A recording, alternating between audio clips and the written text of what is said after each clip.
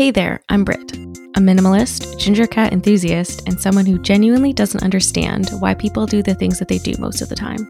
You're listening to Tiny Ambitions. Tiny Ambitions is, first and foremost, about recognizing that the life that you're living is enough. It's not about letting people or corporations make you feel like you need more to make your life worthwhile. That doesn't mean you can't have goals or things that you want to accomplish in your life or even things that you just want to own. But those goals are for your own happiness and not serving anyone else's idea of success. Tiny Ambitions is about living a life that is the right size for you. For me, that means living in a smaller house than I could quote unquote afford and trying to make life choices intentionally whenever I can.